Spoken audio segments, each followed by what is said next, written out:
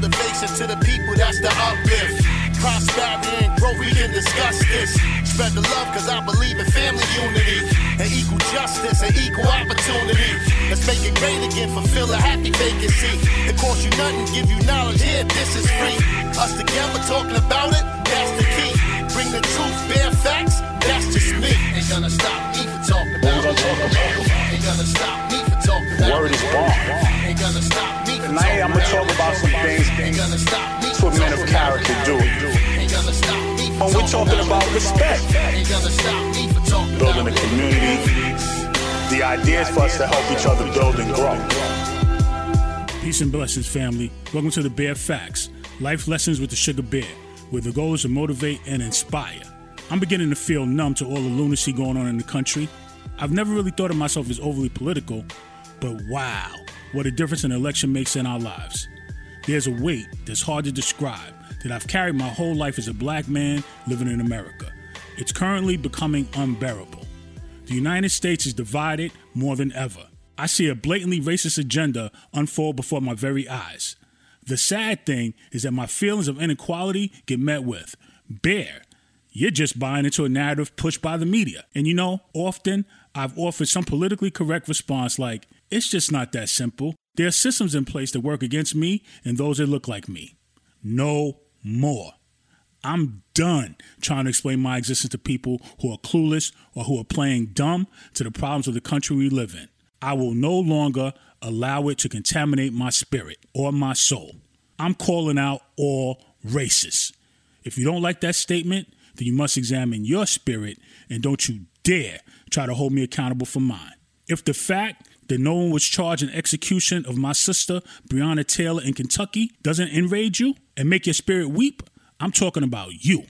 If you said or are thinking that the police were justified because they knocked on the door of her apartment, bust through it to be met by her boyfriend, shooting his licensed firearm at people he thought were intruders, I'm talking about you. If your new mantra for 2020 has been all lives matter, I'm talking about you. How can all lives matter when you are witnessing the public execution of your fellow human beings? That's right.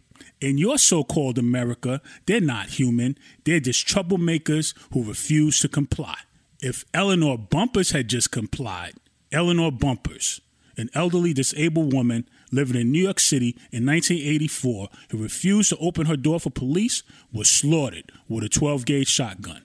If Amadou Diallo had just complied, Amadou Diallo was entering his Bronx apartment in 1999. Plainclothes officers approached him going into his apartment in the middle of the night because he fit the description. It's so sad that black people seem to always fit the description. Anyway, back to Brother Amadou.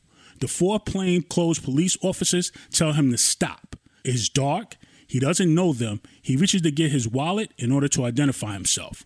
Amadou Diallo was shot 41 times. If Sandra Bland had just complied.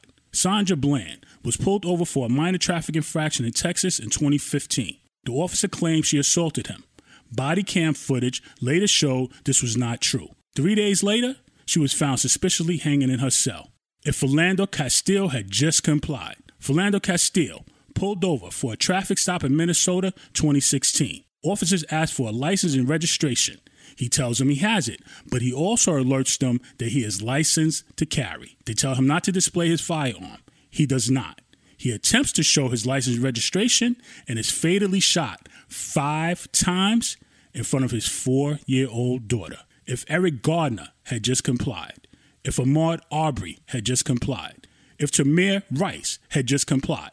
Tamir Rice, 12 years old, was killed in Cleveland by police in 2014. He was playing in the park with a toy gun. He was shot instantly when police arrived on the scene. If Trayvon Martin had just complied, if Katherine Johnston had just complied, if George Floyd had just complied.